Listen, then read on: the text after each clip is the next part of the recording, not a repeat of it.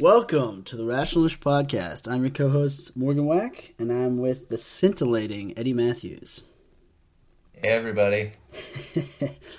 Eddie, is it true that you recommended our next podcast be about online dating as a way of getting the fact that you're single out to our audience?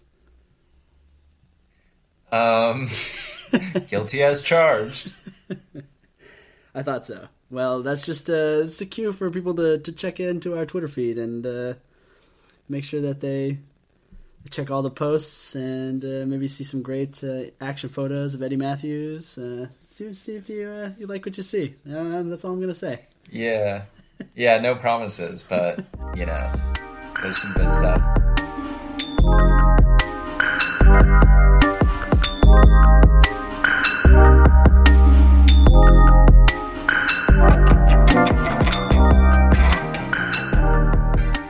All right, what are we doing today, Eddie?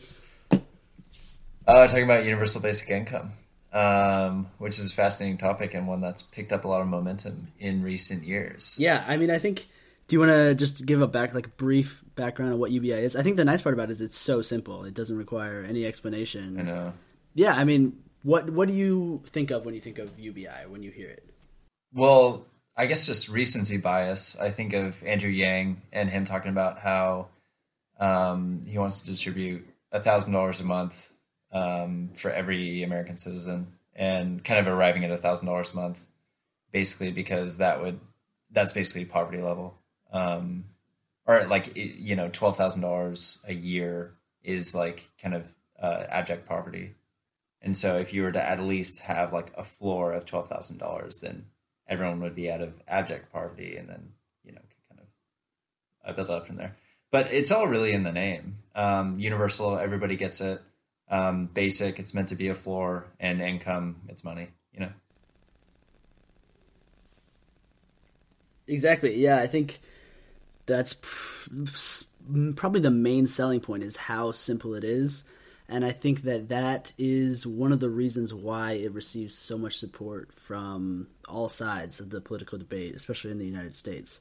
There's a number of different things that are controversial about it, having to do with how you fund it, what individuals are going to do with that sort of money, what type of impact it would have on a wide scale.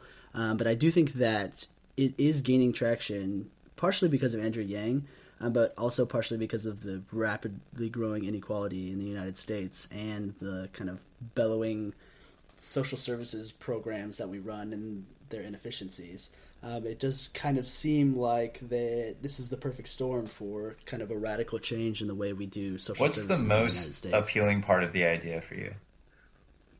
I would say the most appealing part is its kind of the broad coalition of supporters it has. You don't see a lot of, especially economic policies today, that have support from both the right and the left.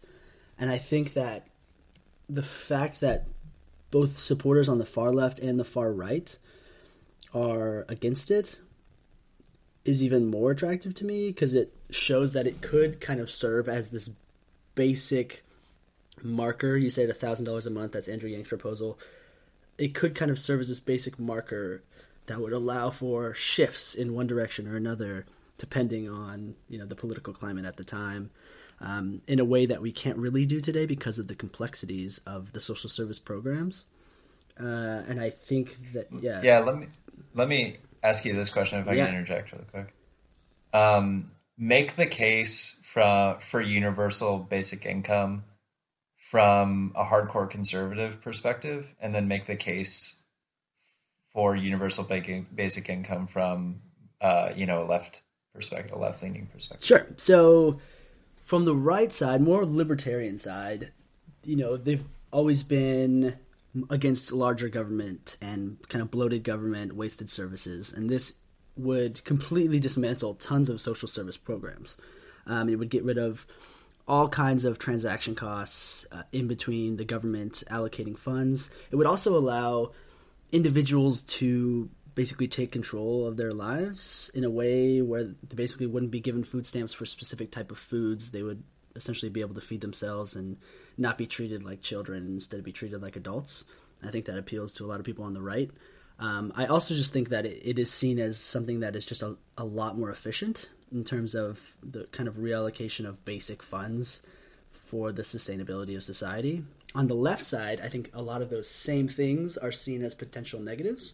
The kind of deconstruction of the current social services systems would, in their mind, or could lead to a drastic increase. Wait, but we'll get into that in a bit. But let's say from the left, make the argument like for it. Though.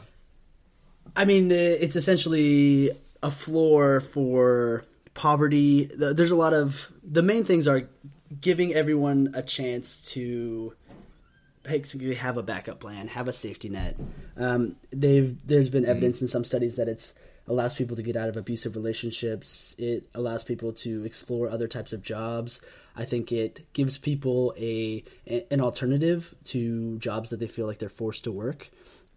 And it allows for individuals to kind of access services they might not be able to otherwise. I think it also, from kind of a centrist standpoint, would lead to a lot of, in the U.S. specifically, kind of drastic coordination of like centrist states as well. The shift to urban oceanside areas has been so drastic that it's kind of gutted the United States from the middle out. And I think if you're receiving a baseline set of funds that can go a lot further somewhere like, Utah or Oklahoma, people will be a lot more incentivized to basically try to start businesses in those regions. I also think that's part of the right's attraction, is that it does seem to incentivize entrepreneurial activity without kind of like putting all your eggs in the kind of trickle down economics basket. Yeah, no, I think that's well said. And I think that, so I think to be clear about people thinking about so inflation, right? Inflation comes when we start printing more money, not when you distribute money that's already in the economy. So I think the idea here is that we would shift government funding already that is in use via social welfare programs, and then create new. So what Andrew Yang talks about is a value-added tax. So basically, at each stage of the manufacturing and distribution of a good, there would be a small tax for the government, and then that would go to the government in a fund, and then that tax actually it decreases the further that good goes from source to consumer, if that makes sense. So an example that I saw explained was basically talking about, a chair. So, the lumber company that made the chair would give the biggest kind of value added tax, let's say, $10 to the government. And then when the raw kind of wood of the chair went to the furniture, craftsman, right? They would contribute also another value-added tax, but it would be diminished. So instead of $10, let's say it would be $6. Are women already texting you because of our call out to Yeah, it's endless. Is that what's happening? Honestly, it's endless. I don't want you to get too far into the value-added tax because it's kind of a different issue. That's mainly Andrew Yang's proposal to fund UBI, right? Well, yeah, but the obvious thing is like how are you going to get $2 trillion to distribute to 350 million Americans, right? Exactly. So I think Andrew Yang's actually the only one that I've seen that proposes a value-added tax. It's one of the ways you could do it. I think pretty much all the proposals, except for the extremely left-wing ones, basically incorporate the current costs of social services into this kind of $1,000 a month, the basic income fund. And then just to kind of finish the example, like it goes kind of down this. So the more it gets closer to the consumer, the less the proportion of value added tax goes to the government, if that makes sense. So like the furniture distribution center would give $3 instead of 10. So you can kind of see it diminish on like the horror. And so it would be a nice supplement, and it would be like a really good, like I agree with Andrew Yang in that it would be a really good timing for it to do it, because currently in America we don't have value added tax. But I think there's 150 other countries that do, and most of Europe does. And so it would be this new source of income for the federal government to supplement everything else that's being cut in terms of Medicaid and in terms of all the social welfare programs. Yeah, I think the reason that he chose that specific plan is due to the fact that he's largely focused on the incoming kind of glut of jobs that are going to be outdone by automation specifically. I think he draws from the 47% automation rate of jobs that's anticipated from a famous Oxford study a few years back. And if you take those kind of facts as gospel, then it does seem like there's not just a desire for UBI, but kind of a necessity of UBI, especially when it all comes back to this idea that work is essential to not only the economy, but kind of the way we see ourselves and live and find fulfillment in life in the modern world. And I think that is one of the biggest sticking areas that I see kind of opponents of UBI sticking to. All current studies of UBI and unconditional cash transfers have some sort of component where they register how much people's hours worked drop, or how much the unemployment rate goes up. And we can get into that in a second, because I think that is very interesting. But what exactly attracts you to UBI? What would you say if you were the governor of a city or right now? Would you feel like you have enough evidence to try some sort of UBI program? No, but that wouldn't stop me trying. You just do it without the evidence. Does that make sense? Yeah.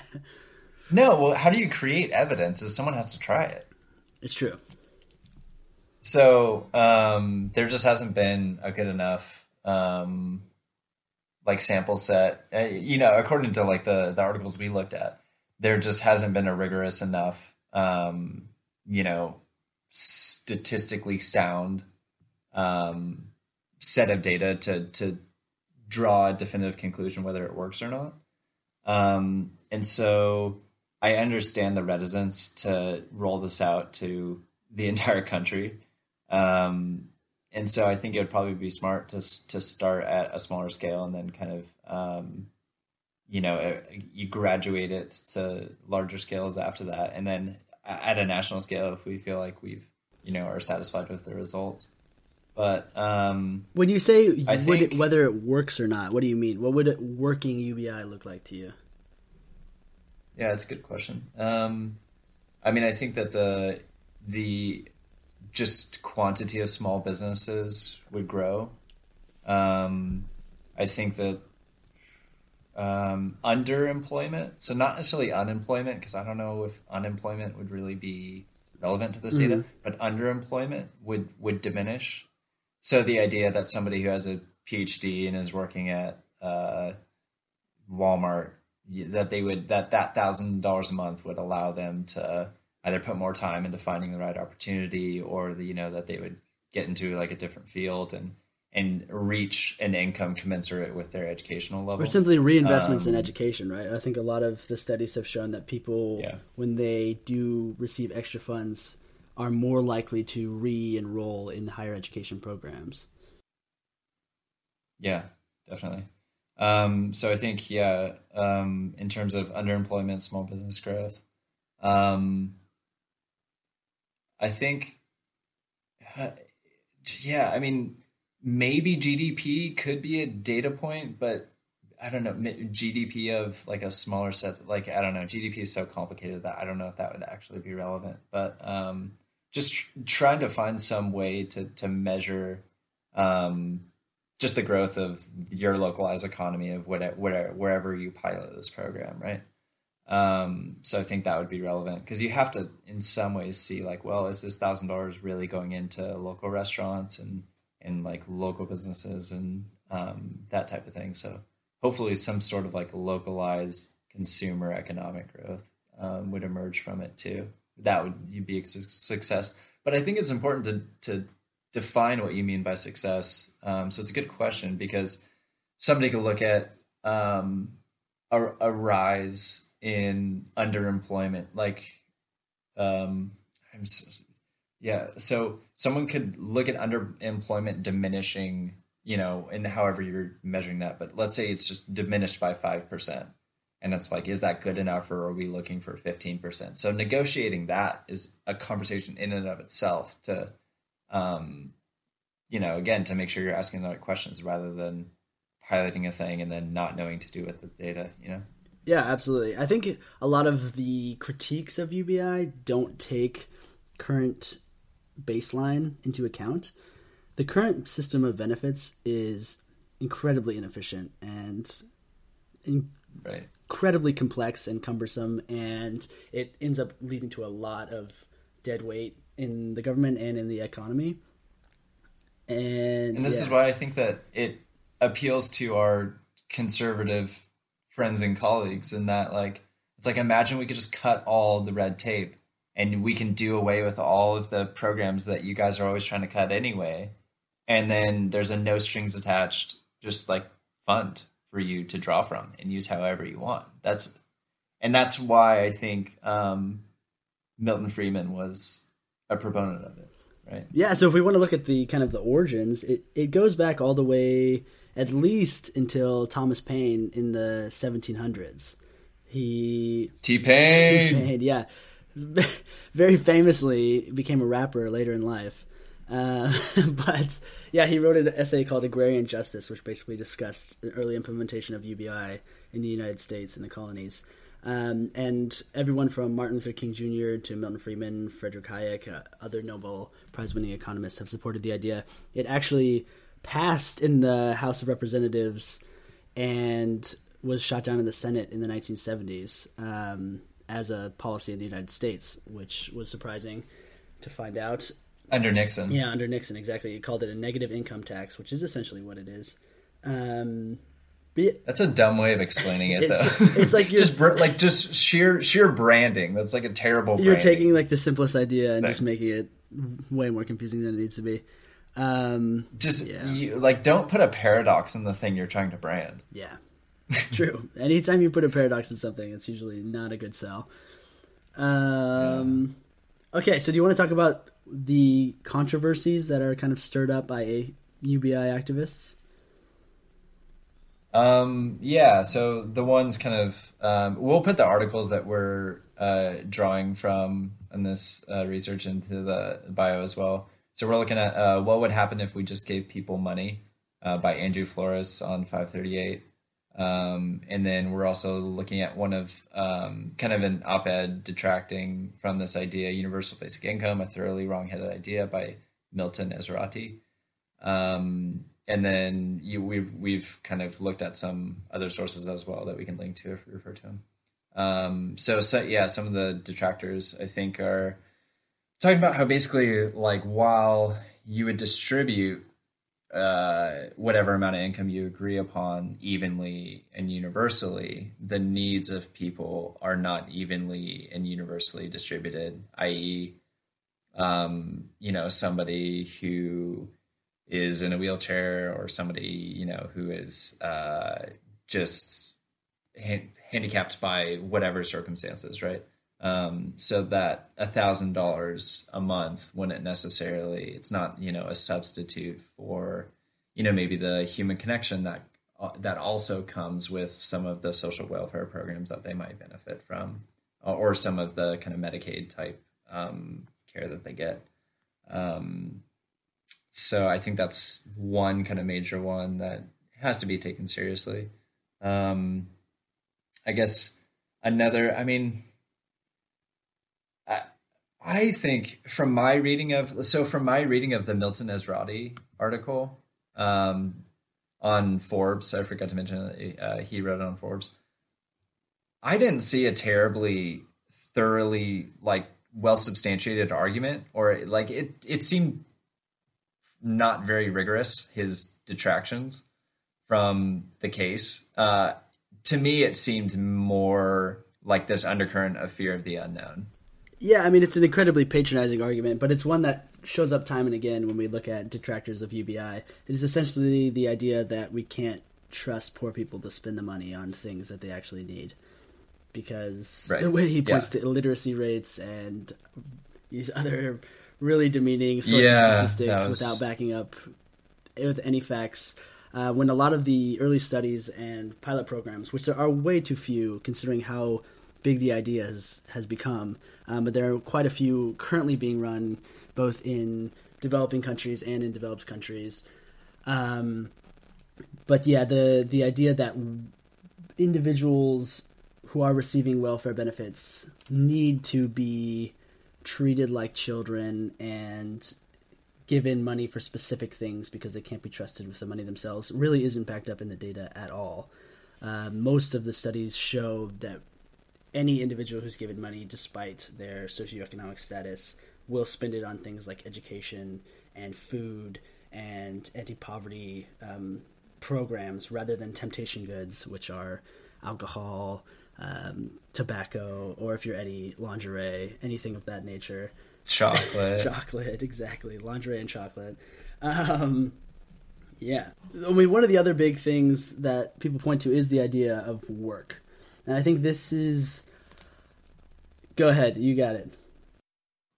Oh, well, just that he cites one of his objections as a diminishment in the hours worked per week. And I think that's just like a silly argument. Like 40 hours a week is an arbitrary number, but it's taken as gospel. And I think that the world's changing in a way that 40 hours a week doesn't necessarily, like, we can set the bar of full time wherever we want. That's a movable scale.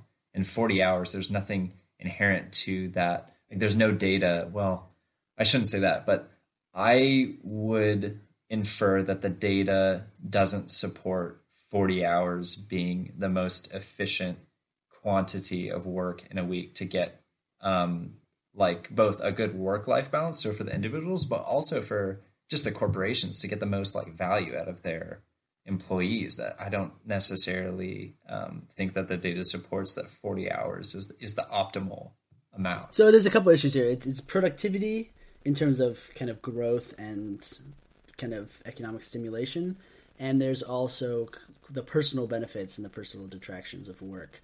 I think the reason UBI speaks to a lot of these things is because of the fact that society today has become so work-centric, and it doesn't necessarily match any sort of kind of natural boundary. Just like you said, it was really the Industrial Revolution and the period around the Industrial Revolution where a lot of the holidays that were originally around in the UK and other parts of Europe were eliminated to sustain the factory production process. There's only a couple hundred years ago when there were 40 bank holidays in the United Kingdom every year, and people rarely ever worked 8 to 5, 9 to 5. So it's not like this has been a thing for generations. This speaks. It's still a thing here, by the way. Yeah, in the UK. I mean, what is like they take off way more time than we do in America. Well, there's like 5 bank holidays a year. There used to be 44. And that was just like not even a holiday. It was just like a day off. It wasn't like we were celebrating anything. Oh yeah, here's a quick like note from an expat. On a British bank holiday, you think like, well, yeah, things are closed, but things aren't really closed. Like I can still go to, any kind of retail or kind of, Chuck E. Cheese, general Taco Bell, yeah, like coffee shop or Welsh like Cake Factory. Whatever. Yeah, all that stuff. And it's like, no, like everything is closed and everyone's like, well, yeah, it's bank holiday, things are closed. And I was like, well, yeah, but like on Labor Day in America, you still go to like 80% of things and it's still open, or there's still like somebody there. You know what I'm saying? Yeah, no, when I was living in Rwanda, we were staying at this house near the center of town, and somebody had been like, oh, next week is like Remembrance Week, so you should probably like, be ready for that. And we're like, okay, I guess we'll just be prepared. And it was literally everything was closed, and nobody was even allowed to like peddle food on the streets, and we had to like mooch off our neighbors for like 4 days because we were very ill-prepared.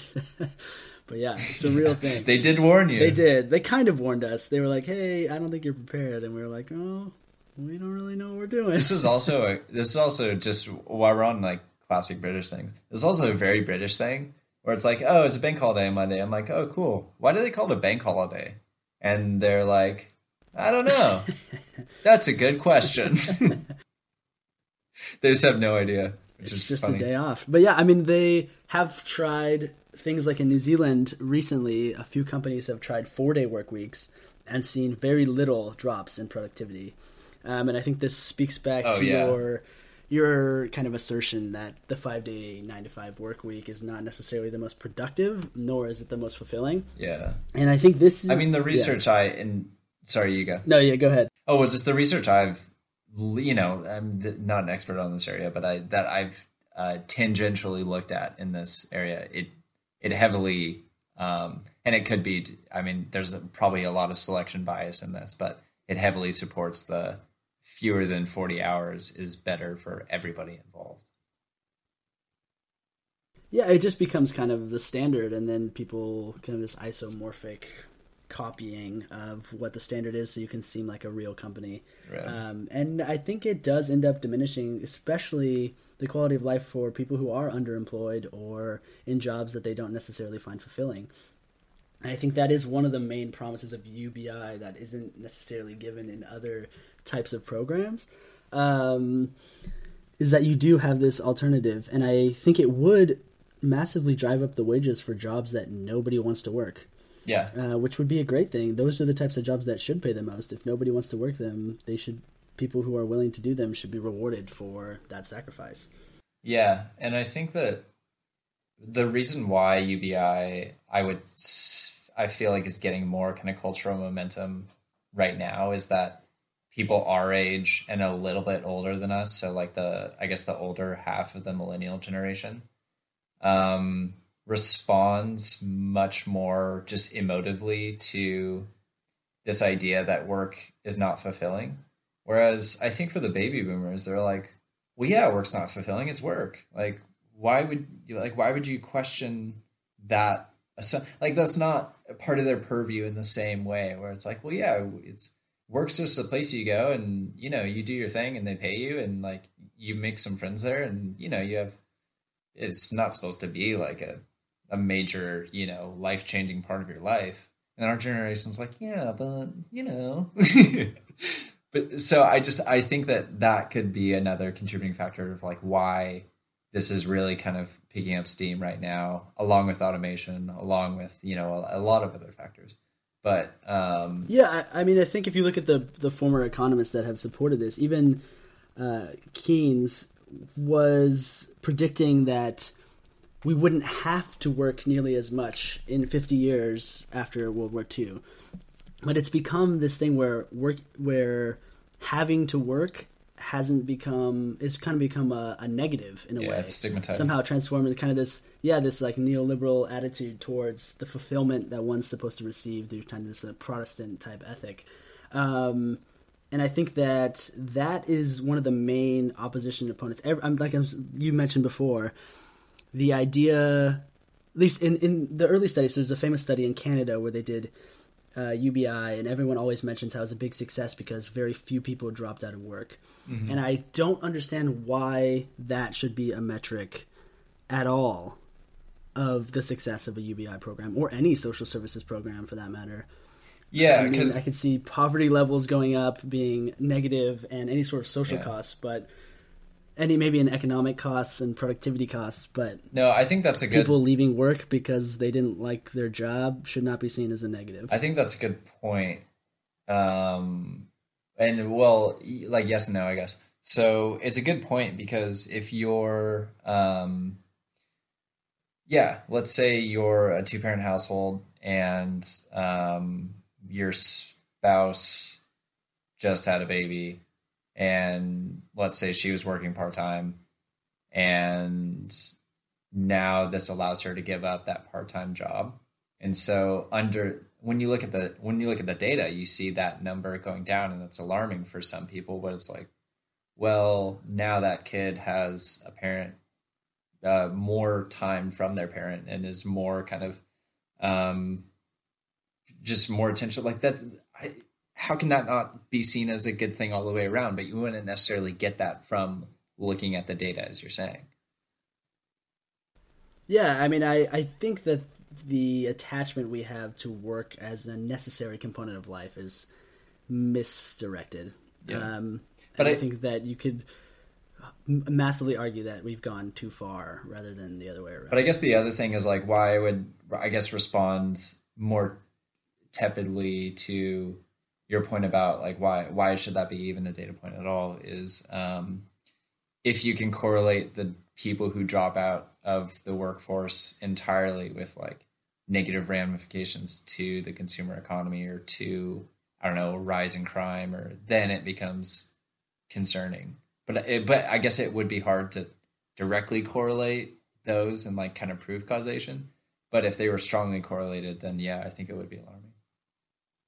I mean, yeah, that's a secondary statistic, though, right? I think that just saying that people are out of work because they are given money is not surprising, and it isn't necessarily backed up in the statistics. I think a lot of the studies that have shown that people don't necessarily quit their jobs, they just work less hours and they spend more time at home with their Right, families, right. which you have to be pretty cold-hearted to think that that's a negative. Well, it's a negative if you One of hate your the kids, you know, True, very true. or And you it's a can negative enjoy if it. you hate your parents if you're a kid. Well, most of these programs, it's only 18 plus. So we can talk about the social aspects of this. That's a good segue. Well done. Well done. It's all The planned. idea of who would necessarily receive the funds, I think, plays into some of the concerns of the left that this would be used as a way of kind of demotivating immigration by making it very difficult to receive these sorts of funds. Oh, but you mean gaining access to citizenship? People would be more Exactly. protective because now there's a lot of money that goes along with citizenship. Exactly. If you did tie the idea of citizenship directly to the the receiving of these funds, there would be a massive incentive to kind of change the entire immigration system, which needs to be overhauled anyway, so that's not necessarily a negative. But you could see how these sorts of kind of secondary ramifications could have huge knock-on effects, which is why it really shouldn't be implemented on a national stage at this point, but why we really should pay attention to kind of the wider scale, citywide impact of kind of neighboring UBI programs, maybe statewide programs in the future. One of the things that I do think is a positive that people don't really talk about is how the simplicity of UBI would kind of allow for a fulcrum to be developed between like the far right and the far left in terms of policy implications. It seems like both sides are kind of arguing past each other in modern political debates. Yeah. If there was a central focus point that everyone could say, okay, here is where we are now. Everyone on the left wants it to go left. Everyone on the right wants it to go right. Then you could have much more focused arguments about the implications of kind of shifting something along an axis rather than arguing different data points on, multiple different scales. Yeah.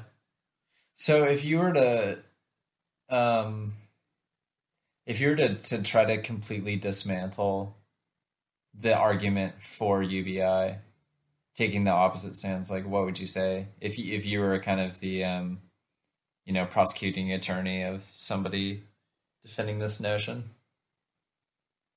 I think the best critiques I've seen, I would stay well away from any of the work arguments because, like I've said, I think they're just terribly unbased in any factual understanding of reality.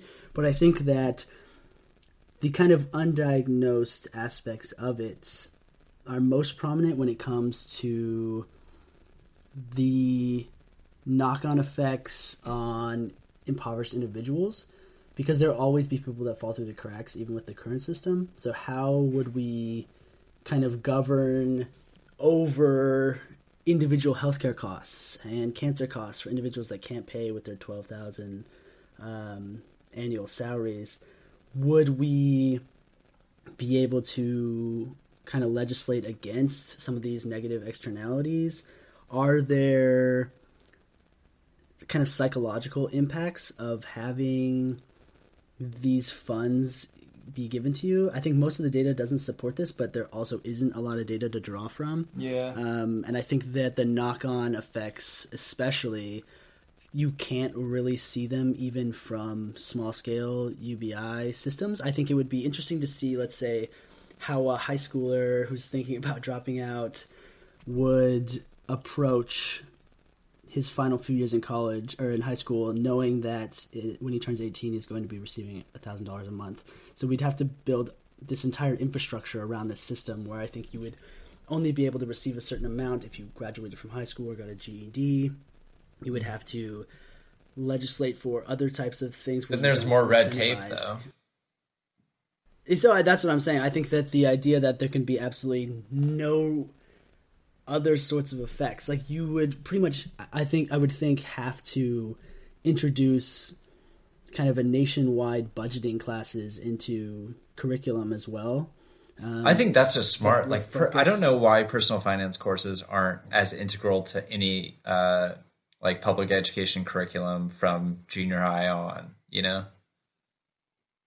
I agree. I mean, that should be a thing anyways, but it would pretty much have to be a thing if we were to shift to this sort of program. And I think there's a lot of kind of minor changes like that would add up to a kind of dramatic shift in the way we organize society. Not necessarily for the worse, but in a way that we haven't thought through even close to enough. Yeah, I mean, the reticence towards this idea is understandable because of how much it would just uproot how society is currently. Like, basically, would higher education even be kind of a pivotal point of people's, I guess, like developmental formation or even like their career at all? If this was, I don't know, like would that entirely just not collapse, but change in a way that, and maybe it needs to, like, that's just such a huge variable in terms of like, would higher education have nearly as much value if everybody gets $12,000, you know? The evidence suggests that more people would invest in higher education, which would drive the value down. Right. But not necessarily for the high end. I mean, if you're investing in education more as a personal pursuit, it might not be in the kind of higher intensity economic disciplines, but more in the kind of the arts or the humanities. Well, I guess I'm just thinking about like so what would you set as the age? Would you set 18, 21, 25? Like what? I think 18 is fair. Right. So you can get drafted. I guess you get the kid. War, you should. Like we're both like old for our age, so we turned 18 our senior year of high school, right? Like in the fall. Old for our age is a great saying. I think I've always been old for my age. Yeah. Yeah, you're right. But and so what if the kid's like, well, yeah, I mean, I have $1,000 a month now. Like, why on earth would I go to college?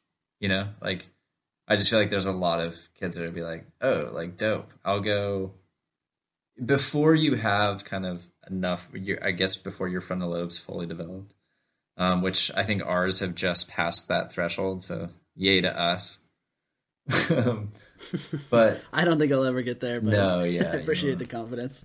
Yeah, I guess it's just like maybe there's just a lot of more recklessness being, I don't know, like there's a certain amount of recklessness that you have when you're that age, but usually you don't have a lot of money at that age, so it's like contained, you know. But I guess if you start like pumping $1,000 a month into that type, you know, without anybody having the infrastructure of how to responsibly, disciplinedly use that, that could have some real unanticipated consequences, you know. My guess would be that it would be great for the economy because you'd have a bunch of willing spenders who now have money for the first time. Yeah, there's that. Yeah, that's true. But I also think it would probably push back the average age of undergraduate education, which wouldn't necessarily be a bad thing. People would have the opportunity to work and decide. It might just prolong kind of like childhood even more than it is with our current generation, you know, in without UBI, right? Like, Yeah, no, I think that there would be positives and negatives, and that's the thing is it always there's no part of this where it's totally positive or totally negative, but it's addressing an issue that is largely a negative and very inefficient in modern society without any necessary alternatives I other than UBI. I don't see how automation is not a cliff. You know what I'm saying? I do think that the 47% rate is far too high because I think it's always difficult to know what types of jobs will be created. 47%. I read that stat too, and that seemed a little ridiculous to me, but I'm somewhere in between. I think there are people that say, no, this is just like any other technological or industrial revolution and that it will create just as many jobs as it diminishes. But I don't think that's true. But I also don't think that it will reduce the jobs to the extent that people say. But even so, even a 15% increase in automation and take away of jobs would be a massive differential. Yeah, that totally. I think something drastic would need to be done. And this is so far the best plan that I've seen to kind of address those issues on a wide scale. So Eddie, what would you do with your $1,000 a month? Like, are we saying real answer or fun answer? Well, you can do both. Okay, well, real answer is I would just pump it into student loans. I'll just give it right back to the government. So that's my real answer. Fun answer. Um,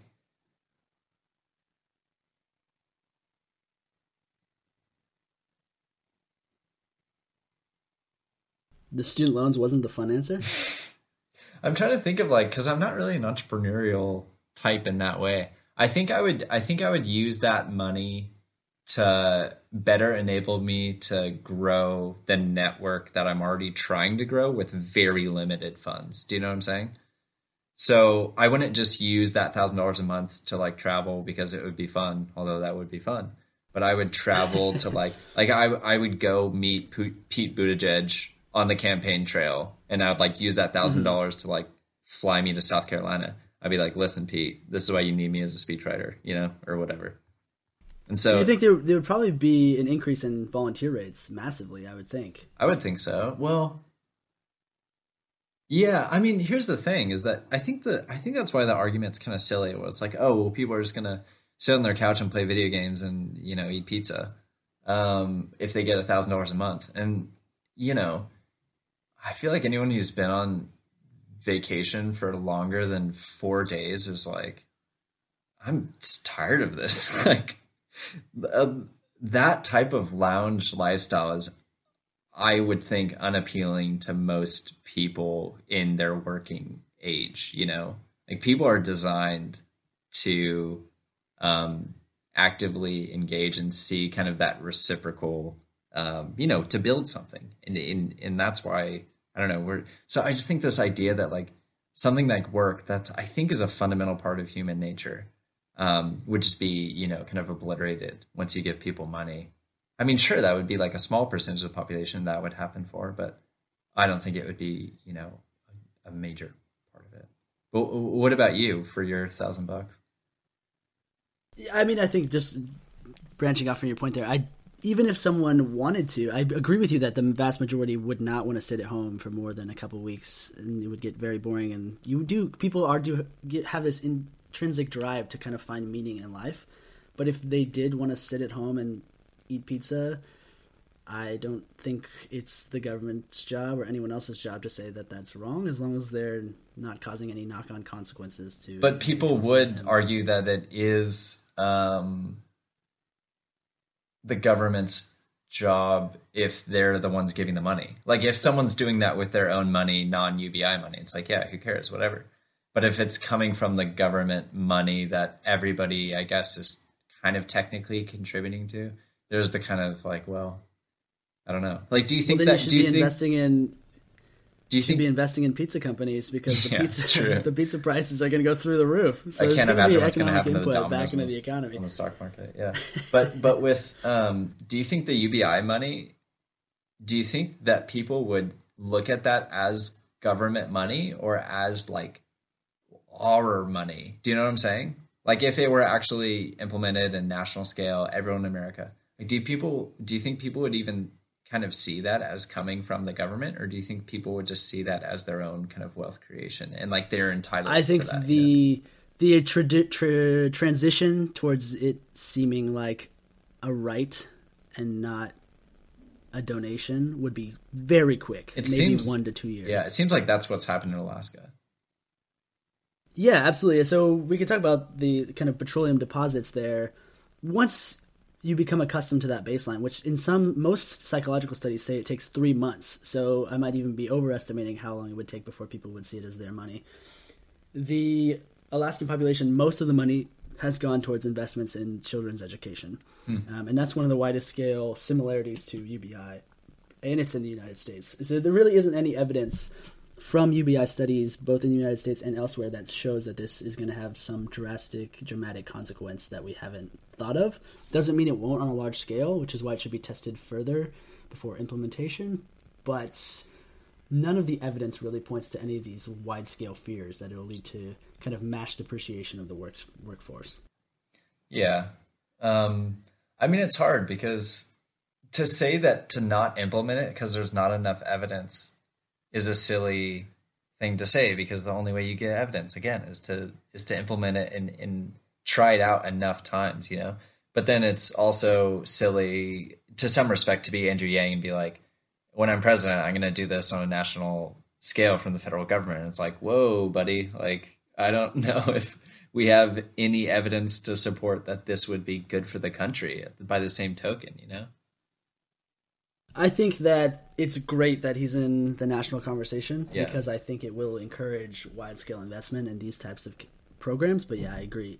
It would be very scary to have it implemented at this stage nationally without really understanding what the consequences would be. I think it's also great to have somebody in the conversation who was a serial entrepreneur, which when I first heard that he was a serial entrepreneur, I was like, well, it couldn't have been like Frosted Flakes. Was he the guy behind Honey Bunches of Oats or like one of the smaller ones? And then I found out that it was serial, like SERIAL, and it just meant that he started in a bunch of different fields, different companies. And I was like, it's way lamer. It's the much scarier version of cereal as well. Yeah, definitely. All right, do you want to wrap this up? What is your final verdict? If you were a governor, would you implement a pilot project in your city? Well, yeah, no, for sure. But let's like raise the stakes. Let's say if you're a governor, you have to either do it statewide or not at all. What would you do? It depends on the state. Because I think, Colorado. yeah, I think it would, because it would obviously lead to... The problem with doing it in one specific state is that it's going to lead to a huge influx of people from other states, because there's no barrier to entry in the United States. But yeah, I think it would have to have some sort of residency requirement attached to it, where you could have 1 to 2 years in the state at least before you start receiving your funds. But yeah, I absolutely would. I think there's enough evidence to try it on that scale, and it wouldn't really require anything except for a dismantling of current systems rather than a construction of new systems. And I think that we're at that point where this is not the end of UBI. It's merely the beginning. And so we can reach out to our boy T-Pain, and hopefully he's looking on very satisfied with the way things are going. Yeah, I think the idea of bringing conservatives, I guess you'd have to argue more central-minded conservatives, if those still exist, and more kind of centrist liberals together, under the idea that basically like a promise that we're not going to print more money that would lead to inflation, but that we will either generate the money through, cutting, or by raising, through VAT, or actually just making corporations like Apple actually pay the taxes that American corporations should, and not funnel it through Ireland or, through these other countries. Then I think that would be really like a real kind of like rallying point for both parties. It could be something really cool because, again, like the fact that this doesn't necessarily come from like liberal economic ideology is a really exciting kind of notion. Just that to kind of gain consensus. So yeah, to answer your question, it's what changes this idea from being kind of pie in the sky to something that can actually happen, is that idea that it is based on some sort of consensus. Yeah, and I think that yeah, to answer your question, I would definitely do it on a statewide level. Because I mean, there would be a lot of pressure, but that's the point, is like you would do it to figure out if it was the right decision, because we could be wrong. Like it could totally be a disaster just because of the sheer kind of magnitude of what it could be, and it could turn out that the timing's not right. But to do it at a statewide level would give kind of a decent pilot program that you can then do it for multiple states and then, kind of scale it up from there.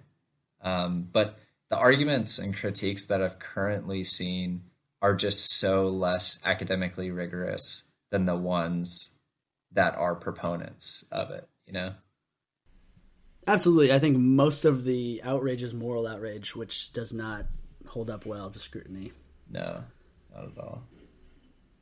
All right, do you want to go to the break and maybe we'll give them, or should we just give them a rundown of what we're going to do next week? A little online dating. Yeah. We'll take a little break.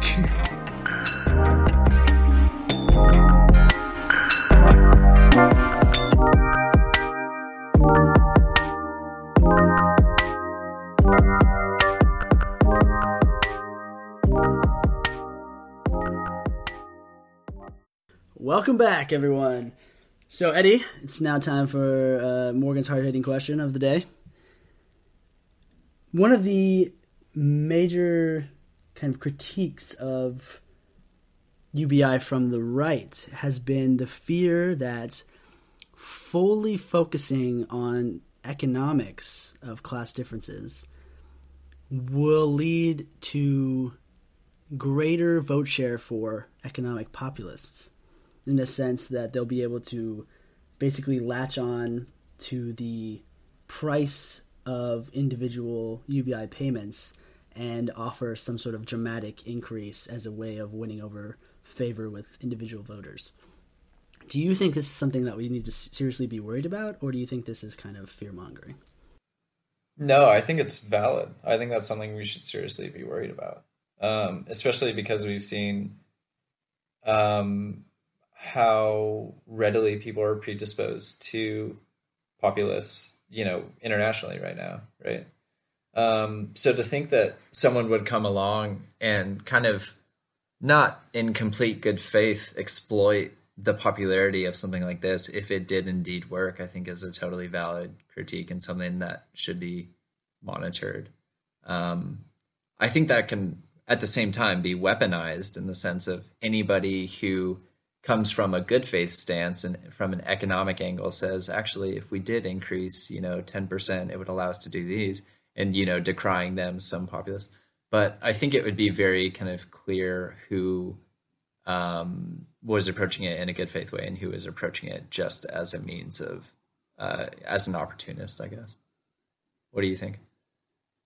Yeah, I absolutely agree. I think the populist aspect is something not necessarily just from the left, although I've only seen critiques of kind of leftist populists leaning into this. I also think you could see it from the right. I think the most likely pattern would be right-wing populists using anti-immigration stances to not lower the price, but eliminate the number of people, or limit, or kind of dismantle the number of people that are allowed to receive UBI, and increase the payments that way as a way of kind of tapping into those kind of biases, while the left would be more concerned with increasing UBI in whole. And I definitely think that that is something to be worried about with UBI that could play a role in its long-term viability. So I totally agree. And with that, should we tell everyone to tune in next week for a little online dating action? Yeah. Adios. Adios, amigos.